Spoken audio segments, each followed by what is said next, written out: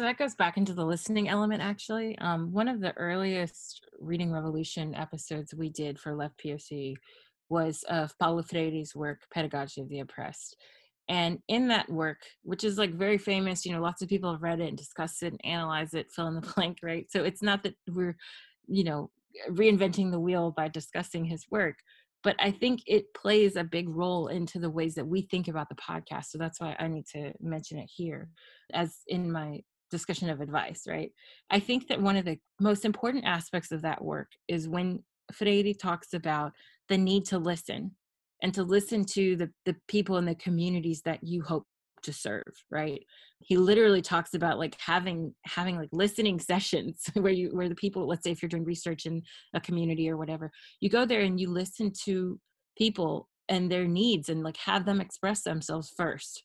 And I think that we as podcast hosts and creators of, and not just podcast hosts, but creators of any sort of content, you have to think about what the community needs, not just what you want to do. Welcome to Decolonization in Action, a podcast that considers how knowledge, medicine, science, and the arts are being decolonized today. My name is Christina Comer, and I'm broadcasting from Berlin, Germany. This episode opens with Wendy Muse, podcast creator and host of the Left Pocket Project podcast, who I'm so happy to welcome back to the podcast. This episode opens with Wendy talking about the need to listen. And this episode is dedicated to what listening can mean with a special focus on the Left Pocket Project podcast. In addition to critical discussions on the histories of leftist people of color, we talk about how Wendy activates anti-colonial practices in the very design and expanded forms of her podcast.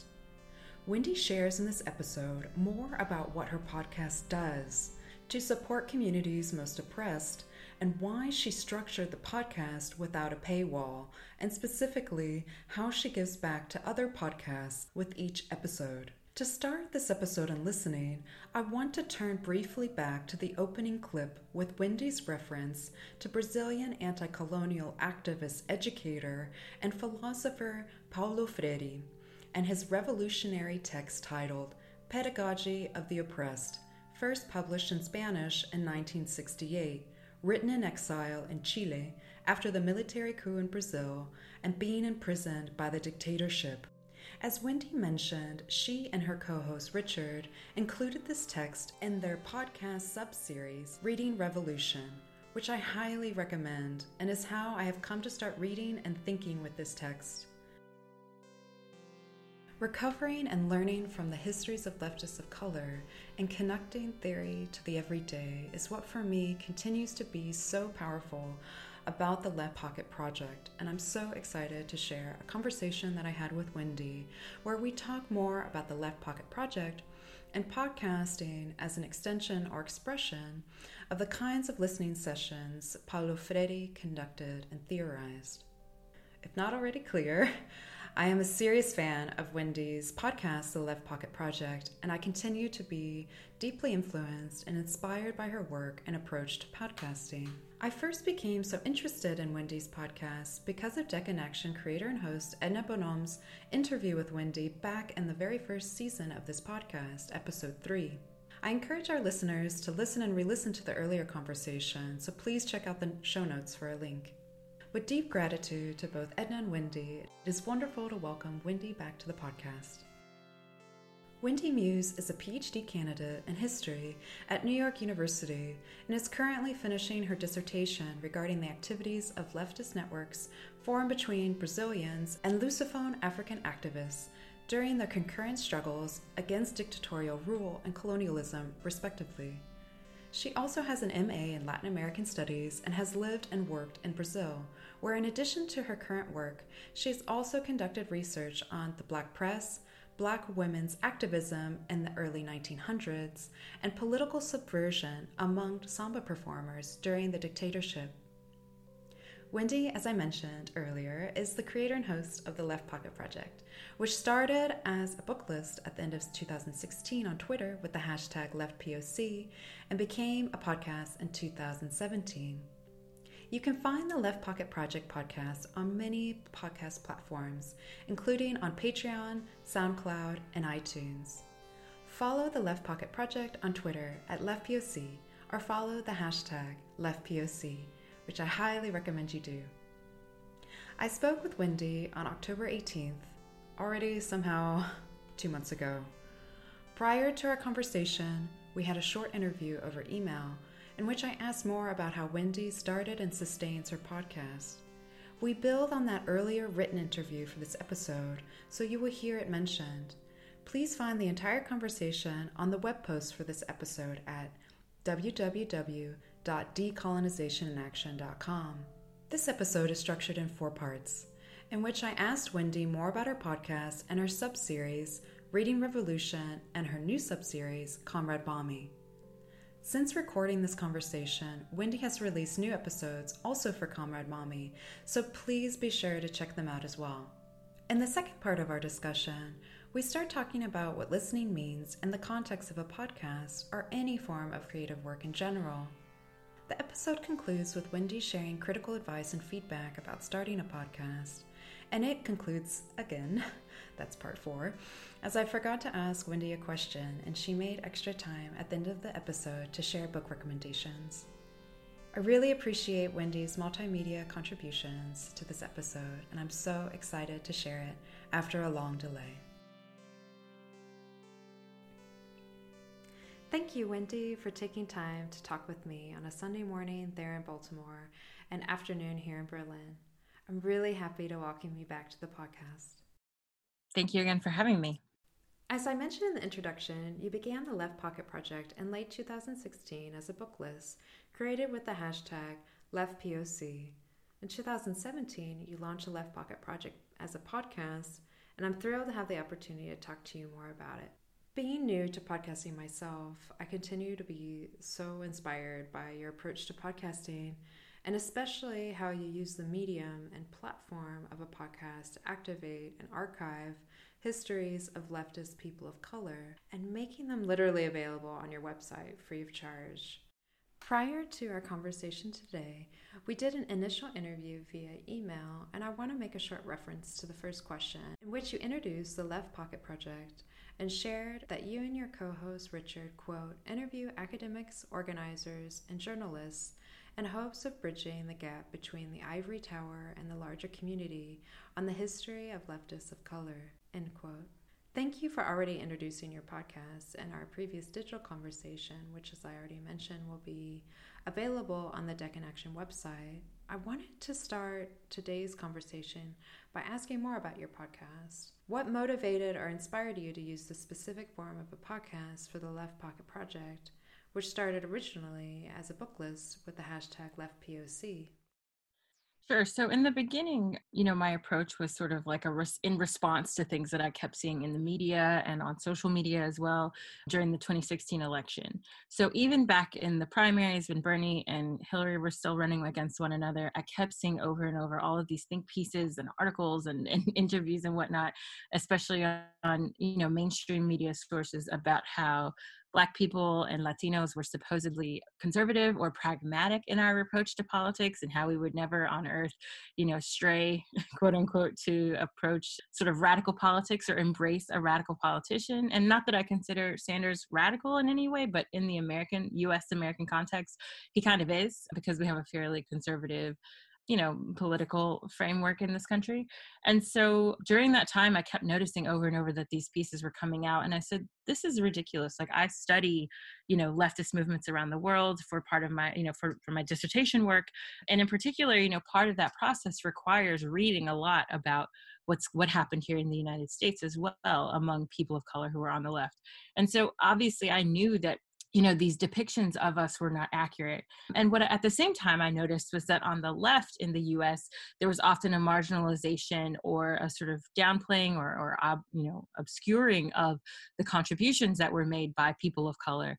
And when I say people of color, just to be clear, I understand that there are problems with that term, but I use it just for shorthand to refer to anyone who wouldn't identify or be identified as white in this country. And so I found it of the utmost importance to really talk about and highlight, the contributions that we've made, and not only the contributions, but like the innovations that we've given to left politics and theory and activism and organizing. And so what I started doing at that time was just, this is at the end, so well after the 2016 general election in which Hillary lost to Donald Trump, where I saw once again this sort of rehashing, re-upping of narratives about how Black people were supposedly pragmatic and people of color, weren't interested in radical politics. When that was happening, and also while we were simultaneously being blamed for Hillary's loss, I said, I gotta do something about this. I have to disrupt, quote unquote, this process. And so I started tweeting just books about leftists of color. So I was tweeting books like Hammer and Hoe by Robin D.G. Kelley. I was tweeting, literally so many books that I had read for my exams and in my own research, and just, tweeting the names with the authors' names, a little bit of a description and the link to the book, and then hashtag left POC, because I said, we exist, there are leftists of color who've really changed the game. And a lot of the contributions and things that we've done on the left have been pivotal to leftist organizing in this country and elsewhere. And in particular, in my own work, I mean, we were leaders in these groups. So it wasn't like, all the groups were like led by white people and there were a few people of color scattered here and about. It was literally, like, in a lot of my work, people who were of African descent, of Asian descent, of indigenous descent, who were leading the charge and really fighting against systems that were oppressing them, and often doing so through the lens of Marxism, Leninism, Marxist-Leninism, many forms of socialism, Maoism, etc. So the list goes on and on of the options that we pursued for freedom. And so I think it's really important to highlight that. So anyway, long story short, after some encouragement from fellow podcasters and other people that I'd been talking to, they were like, you should really I'd been told, like, you should do a podcast. And I'm like, I don't have time. Like, how am I going to do that? I'm trying to finish my dissertation. I'm trying to just, get life in order and whatnot. How am I going to do a podcast? But I had some experience in the past because I used to DJ and I had a music podcast. So I at least knew what to do on the technical end. I knew I could do that cheaply and without a producer and without having to pay a ton of people to do things for me. So I was like, all right, I'll give this a shot. And I ended up going with it, and I called it the Left Pocket Project or the Left Pocket Project podcast, specifically because what I wanted was that, the point was that learning about history and learning about leftist history should be something that's easy and accessible. It shouldn't be something that's like, trapped behind a paywall, or that's limited to only people who can afford to access these institutions of higher learning or to buy all these books or whatever. I didn't want it to be something that was closed, as I feel unfortunately, so many leftist spaces are. Many of them require that you pay a membership dues, that you join a book club, or that you do something that kind of takes away some from your time. And I wanted the podcast to be easy and accessible for everyone. And so the idea was like, you should be able to reach into your pocket, pull out your smartphone, and swipe and just learn about these people and the movements that they led.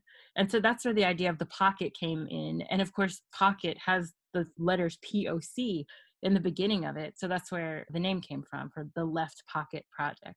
So from there, I went ahead, I started the podcast, and initially I wanted to do in-person meetings as well, but because I was moving back and forth between countries and my research and whatnot, I figured, okay, I'll save this for later. Obviously now in the pandemic, it severely limits the prospect of in-person shows and meetings.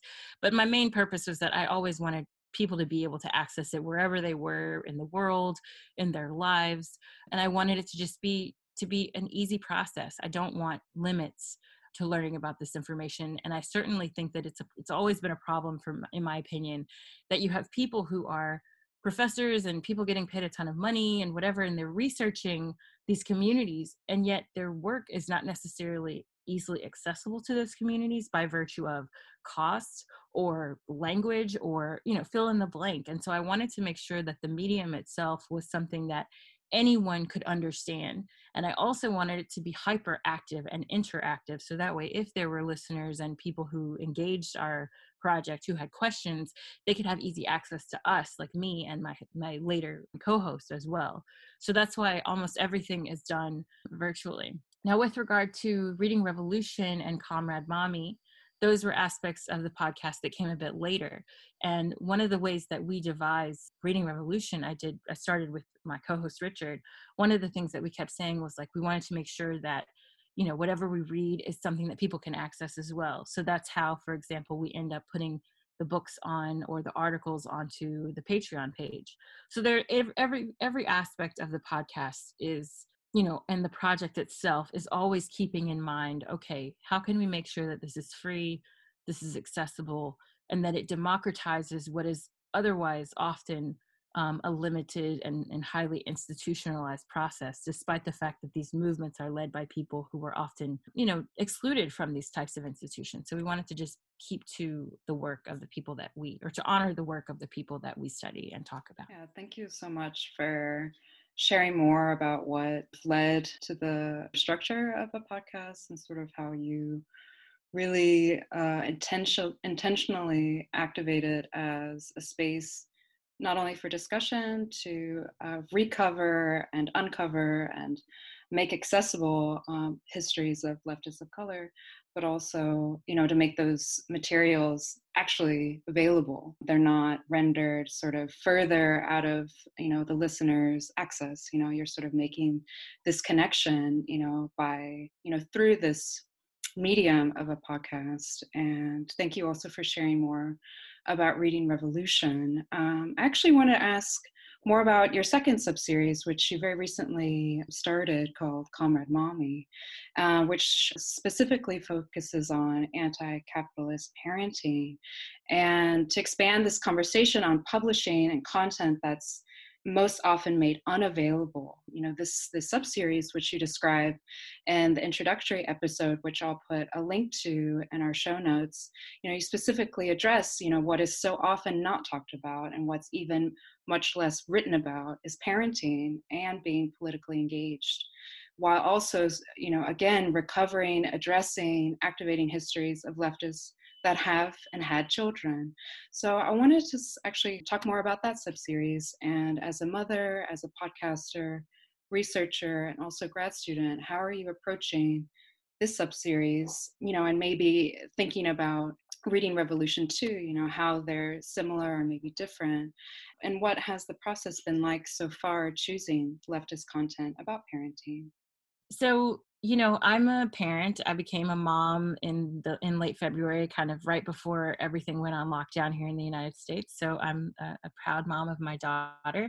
And, you know, one of the things I noticed when I became pregnant and I was preparing to become a mom, and then after the fact, is that so much content about parenting is incredibly just not my type, not my cup of tea, right? So it's often based on buying a lot of stuff, you know, spending a lot of money on products and on things for yourself and the baby. And then on top of that, you know, just the constant consumerism that goes with parenting in general, with new clothes and this type of food and that type of, it was just like overwhelming.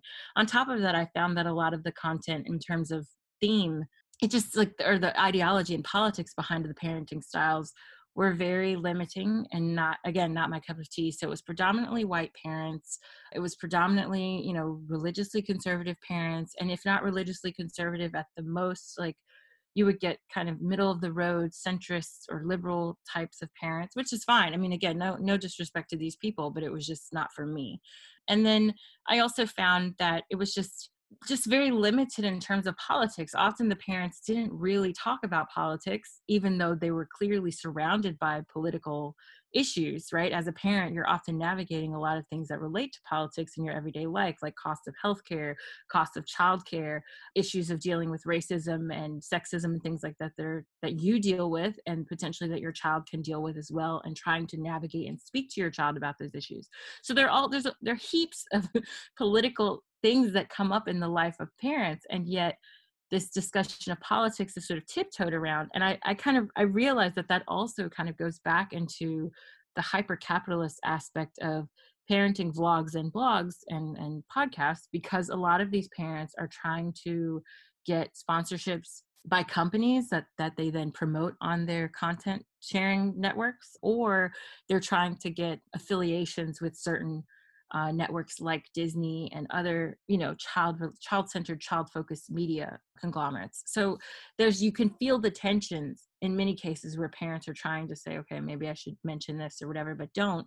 The other issue too is that for parents who vlog, which is like a video blog, people who use YouTube, oftentimes YouTube will demonetize any content that becomes quote unquote political, which is a new feature, I would say, as of the past few years on YouTube. It used to not be the case, but now if you speak about anything that's political, you can't really make money from your YouTube ads and things like that that run throughout your content. And so it's really just kind of a landmine. And I said, there's got to be a way to break this.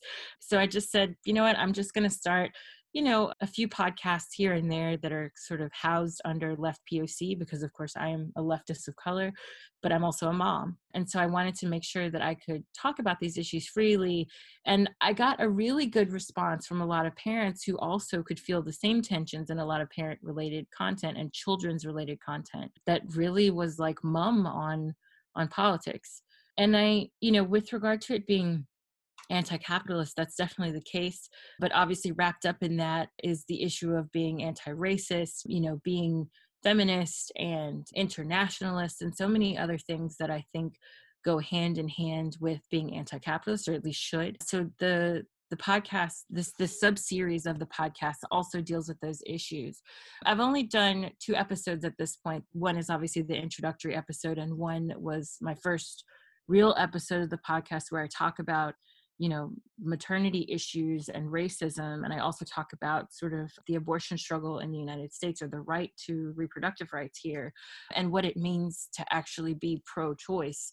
Because I frame the issue around the problem of rhetoric around choice that often ignores women's economic backgrounds, social backgrounds, and things like that, that can sometimes, from a liberal standpoint, the idea of choice can end up being just as limiting as quote unquote pro-life advocacy. So I sort of dissect what it means to have choice within an oppressive system, and talk about those issues. But in the future, I plan on having other parents who are on the left, who are activists, having interviews with them to talk about their parenting styles. My co-host Richard will join me at times as well, because we're going to do some book reading. So books that are, leftist, but approachable and accessible for children of all ages. I also plan on having some specialists to talk about issues related to, birthing while as a trans person, issues of postpartum depression, issues of handling childcare on a budget, et cetera. So it's going to be a wide range of topics that I'll cover, but just kind of thinking of this as again, filling a space that I felt was lacking. So that's how this started, and where it's going to continue to go. Yeah, I think, in terms of, publishing, making this accessible, similar to Reading Revolution, I think this series is doing incredible work. And I don't have children, but I'm around children. It's so by extension, I think what's so powerful about this subseries is also thinking about, well, what's my role in a child's life, and how does my political work extend in that direction too. So I just want to encourage all our listeners to definitely begin following. I'm very excited for future episodes, so thank you for sharing so much more about the series. And to continue our conversation for today, I wanted to refer back again to our earlier email exchange, which again I'll put online. It will be accessible for free. But what I particularly took away from a few of your answers was, you discuss that podcasting offers this sense of immediacy. It creates a certain kind of space for conversation. It's not fixed, like right now, it's in motion. It has this sort of in the moment kind of quality. And I just wanted to quote one short passage from your previous answer, which is, quote, "But I know without a doubt, podcasts like mine and many others reach exponentially more people and can create direct forms of dialogue that written work cannot," end quote. So I wanted to expand on, this kind of access that you're speaking about, that podcasts like yours offer, and ask what you think listening means for podcasting as well as for publishing, both for you as a host and just sort of conceptualizing, okay, listening for an audience, an expanding audience, and wanted to ask sort of what do you think listening means also when preparing for a podcast episode? And I was writing this question and kind of was reflecting, okay, what do I mean? What am I asking? And I sort of was realizing that I was kind of imagining, having an imaginary conversation already with you. I hope that doesn't sound strange, but it's a certain kind of conceptual space. So I wanted to ask, what kind of knowledge practices do you think listening, during, with specifics to a podcast episode, what kind of knowledge practices may be activated and also contribute not only to publishing, but just thinking of listening, as having maybe a certain form, even when a podcast episode isn't necessarily an interview in any strict kind of sense. Sure. So many things to say about that. And so I'm going to do my best to answer the question, because what you were asking activated fired so many synapses in my brain here. On the listening front, it's interesting being a podcast host and co-host on top of that, because we're all three or more of us are engaged in a conversation, right? My co-host and I prepare. So we usually read any materials that the guests may have sent us. So let's say, for example, if it's an academic, we'll ask them to send us any of their written work or anything that they want us to highlight during the show. So we're already engaging in reading. My co-host actually uses a program that kind of turns most reading into an audiobook style. So he's listening on top of listening, if that makes sense. And then in the act of interviewing someone, we're listening as well. So it's this hyper dynamic process that I think sometimes gets lost if you're just reading a text or if you're just sitting in a lecture hall listening in that way. The other thing that's interesting about it too is that because our podcast episodes are fairly conversational, even when we're having interviews with people who are academics, what I often say to them is, pretend that you are preparing to give a talk to a group of freshmen, right? So you're kind of at this median age in terms of education, and you're also dealing with people who may know a little bit, but who don't know a ton about the subject matter. And so the point is to engage the listener of the podcast, but also not to overwhelm them with terminology or ideas or theory that may be beyond the scope of what they already understand. And that's not making an assumption about listeners. I mean, what I'm saying is I recognize that some of the subject matter just may be beyond the reach, including of myself and my co-host. So we're learning as well while we're listening. And so that's why I make sure that the guests are, leading the discussion in a way that's easy to understand, but that also engages us so that we want to learn more. And I think that that's really important, and also makes a difference between writing and listening, or reading and listening. Because one of the things that happens often when I read is, I'll find myself looking something up, or I'm flipping back to look at the footnotes or whatever. It's a completely different process. And it's one that sometimes, takes a different level of concentration that we don't always have, right? So if I'm taking care of the baby, or if I'm working, or if I'm doing something, if I'm going for a walk, or if I'm cooking or cleaning, something, anything, fill in the blank, I can turn on a podcast and learn while I'm doing that. Whereas I can't necessarily, download an academic article and read it while I'm cooking. You know what I mean? So that also allows for a more active learning process and a multitasking learning process, if you will, that I think makes podcasts so unique. The other thing, though, that I find difficult about podcasting in this space is that I'm always thinking about the people whom I cannot reach through podcasting, right? Like who falls through the cracks with podcasting.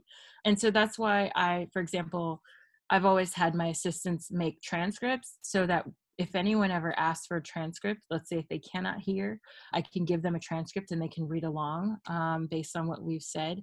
We also always have a backup, obviously, of any text that we discuss during the Reading Revolution segments, and also anything that our guests discuss as part of the general Left POC interviews. We often, we have, show notes where we include articles that they've written, books that they've written, et cetera, or articles that they recommend.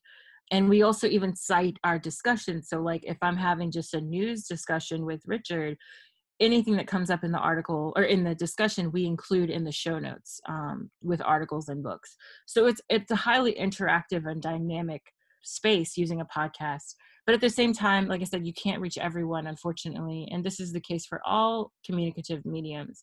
But I worry a lot about access in terms of monetary access and things like that. So for example, let's say if you live in a place where the internet is just pretty bad, or if you're living in a rural community or living in another country where internet access is highly limited or costly, right? When I was in Mozambique, for example, doing some research for my dissertation, I had to pay for internet access by the gig. And so like if I'm paying per gigabyte for my internet, I'm not going to be able to download a podcast that's 2 hours long. So I worry often, or think about often, like what can I do to make things even more accessible than they already are.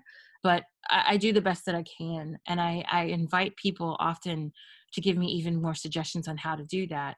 Language barrier is another one, but we've been kind of thinking about ways to expand our audience by either offering transcripts in other languages or having some episodes in other languages, as I speak several languages on top of English. So, we're doing our best, but it's something that I definitely think about. And I think that podcasts, at least in many ways, offer, it becomes a medium that can be even more accessible and dynamic than some others. Here I want to highlight how Wendy connects listening to critical practices of accessibility and what that means for a podcast and creative content, and to talk about listening as a way to form a particular kind of relationship, the kind of dialogue that Paulo Freire and Pedagogy of the Oppressed discusses as both critical and liberating, where, quote, "No one teaches another, nor is anyone self-taught. People teach each other, mediated by the world," end quote. So I want to re-highlight Wendy's contribution in this context, especially as she references Freire in the following part of our conversation, and to draw connections specifically to how she enables this kind of dialogue through accessibility and other aspects of the podcast design and structure, as Wendy shares next. And what I find so critical here is how Wendy connects accessibility to a wide range of needs related to, for example, language, transcription, data volume, and making content multilingual, which have always been priorities of this podcast from the very beginning, and something that I want to thank Edna especially for, as she has put this into practice throughout. This leads me back to my conversation with Wendy and my final question about what advice Wendy would give to podcasters in the preliminary stages when deciding to make a podcast, as well as throughout the process. And now back to Wendy from our conversation. So that goes back into the listening element, actually. One of the earliest Reading Revolution episodes we did for Left POC was of Paulo Freire's work, Pedagogy of the Oppressed. And in that work, which is like very famous, lots of people have read it and discussed it and analyzed it, fill in the blank, right? So it's not that we're, reinventing the wheel by discussing his work, but I think it plays a big role into the ways that we think about the podcast. So that's why I need to mention it here as in my discussion of advice, right?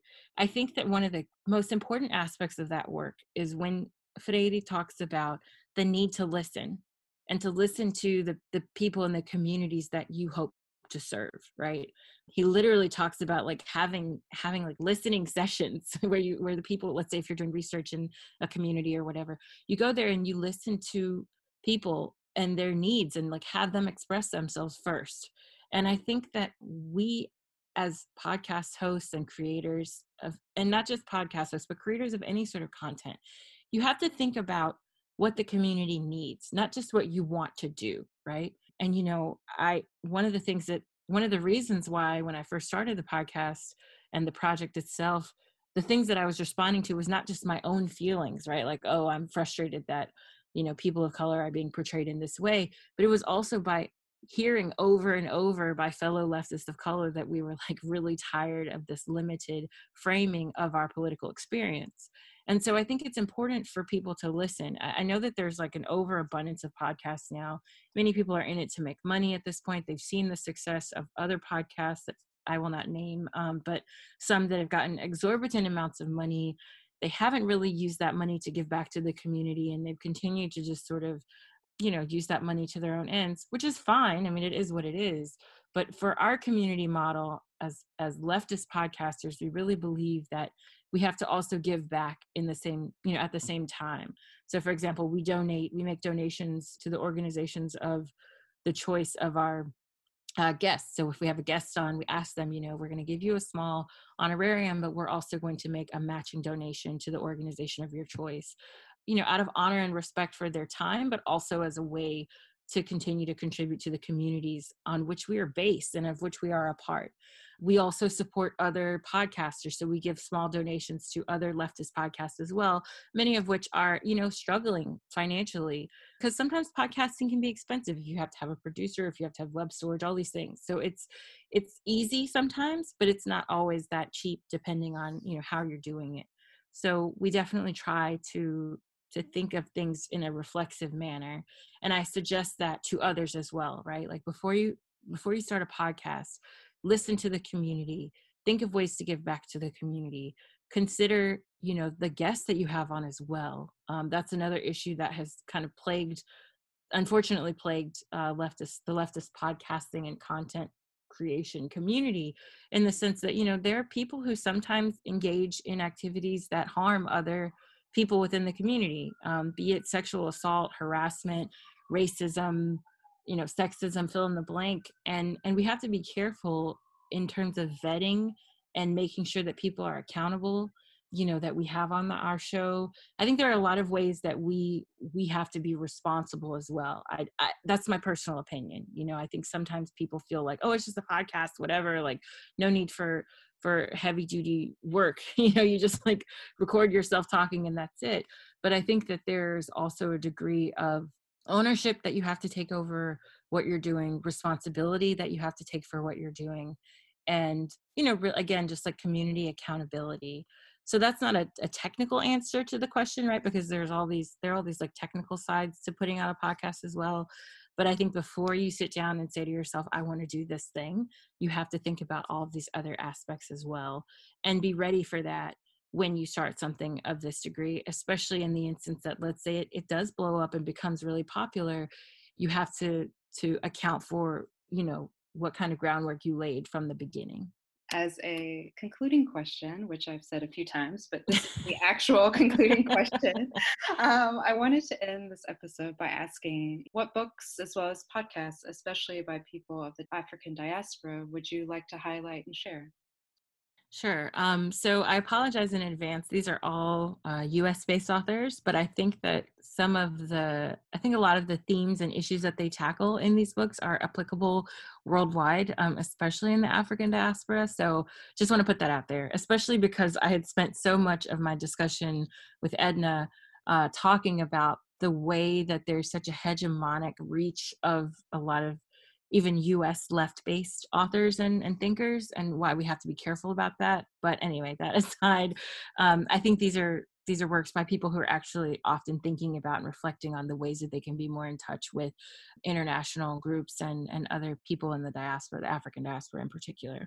So the first book I would recommend, especially in these times, and especially as neoliberalism and conservatism and just like the overreach of American power, both domestically and internationally, ramps up, there's a book called We Will Shoot Back: Armed Resistance in the Mississippi Freedom Movement by Ikinyele Umoja. I think it's an amazing book. He talks about the groups within the civil rights movement, or that were sort of parallel to the civil rights movement in the Deep South, that were organizing and literally learning how to use subversive methods and armed struggle, using guns, using other means of physical combat to protect themselves and fellow movement workers, and how that was a crucial integral element of the civil rights movement that's often left out of the story, especially as we talk a lot about peaceful protests and things like that. It's important to also remember that there was an underlying movement that undergirded in many ways and protected the people who were doing the quote unquote peaceful movements on the ground, and how often that idea of peaceful and violent protests is a false dichotomy that it's something that there's no such thing as a purely peaceful protest. And I think it's something that we have to keep in mind, especially as, movements on the ground regarding the sanctity of Black life, and anti-colonial movements, anti-imperial movements that continue around the world, including in places like Palestine. It's important for us to have an understanding of the ways that these movements are, as a word that I keep using, but that I really like, that are dynamic, right? They're not just one dimensional. It's important for us to reflect and understand that. The other book that I would recommend that I just think is helpful for a lot of the work that I do on the Left Pocket Project podcast, but in general as a Black leftist, is a book called Blacks in and Out of the Left by Michael C. Dawson. And he breaks down a lot of the moments in leftist history in the United States in which Black people were heavily involved, but faced issues dealing with racism and classism within the left movement, and sort of what they did to tackle that, and the methods that they used to continue their struggle as anti-capitalist, anti-racist leaders and activists, but while at the same time organizing primarily amongst themselves to get those changes that they needed made.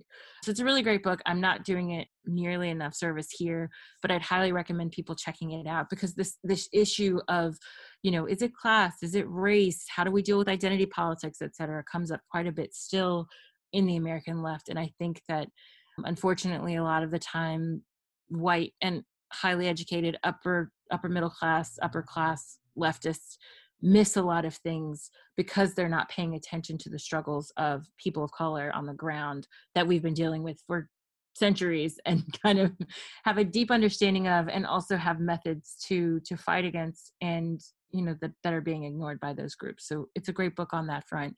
And again, I think applicable in other areas as well, especially throughout the Americas, where you're dealing with, the vestiges of colonialism and slave states, and how people are kind of addressing, where to fit in questions of race alongside or wrapped within questions of class and classism and socioeconomic disparities. The last book I would recommend is How We Get Free by Keeanga-Yamahtta Taylor, or at least she's the editor of the book. And it's a collection of interviews that she did with several of the women who were the founders of the Combahee River Collective, which is where we got this phrase of identity politics, but that unfortunately is often distorted in criticisms thereof. And it's a great book, just kind of outlining, what their initial arguments were, where they are now, and how their philosophies have actually had a major impact on left organizing and feminism, and that, what was left out of their individual stories and their stories within leftist struggle, how that's been sort of overlooked in the present. So Keeanga-Yamahtta Taylor interviews some of those women. She also interviews Alicia Garza, who was one of the original founders of the Black Lives Matter hashtag and subsequent movement. Alicia Garza is in a different place now politically, but I still think that her contributions to the book are important. And it was great that, Keeanga-Yamahtta Taylor had in dialogue in many ways these quote unquote elders of the Black feminist movement, and also the queer movement, because many of these women identified as lesbians or bisexual at the time of the Combahee River Collective meetings. But I also think it's great how she sort of combines their work in an earlier time with the work of young activists in the present, and how there's so much overlap and how they can learn so much from one another as they continue to struggle against the forces that oppress us. So those are my 3 books. They're all available and published by sort of independent publishers in the US. And so I think that they made like a nice little contribution to that in honoring, indie press and forms of publishing that are not necessarily mainstream. So yeah, those are my top 3 for now. Thank you so much for talking with me today, for also sharing such thoughtful and critical recommendations. So again, wanted to just say thank you for meeting with me today. Thank you. I encourage all our listeners to listen to the Left Pocket Project podcast and consider becoming a member on the Patreon page. You can also listen to the Left Pocket Project on SoundCloud and iTunes. Follow the Left Pocket Project on Twitter at LeftPOC. Please check the show notes for links to all episodes mentioned, as well as for a bibliography by visiting www.decolonizationinaction.com. Follow us on Twitter at DecInAction. A special thanks to Wendy Muse for her immense contribution to this episode, and a special thanks to DecInAction creator and host Edna Bonhomme for her support and for all the work she does for this podcast and her decolonial approach to doing this work. Thanks for joining us.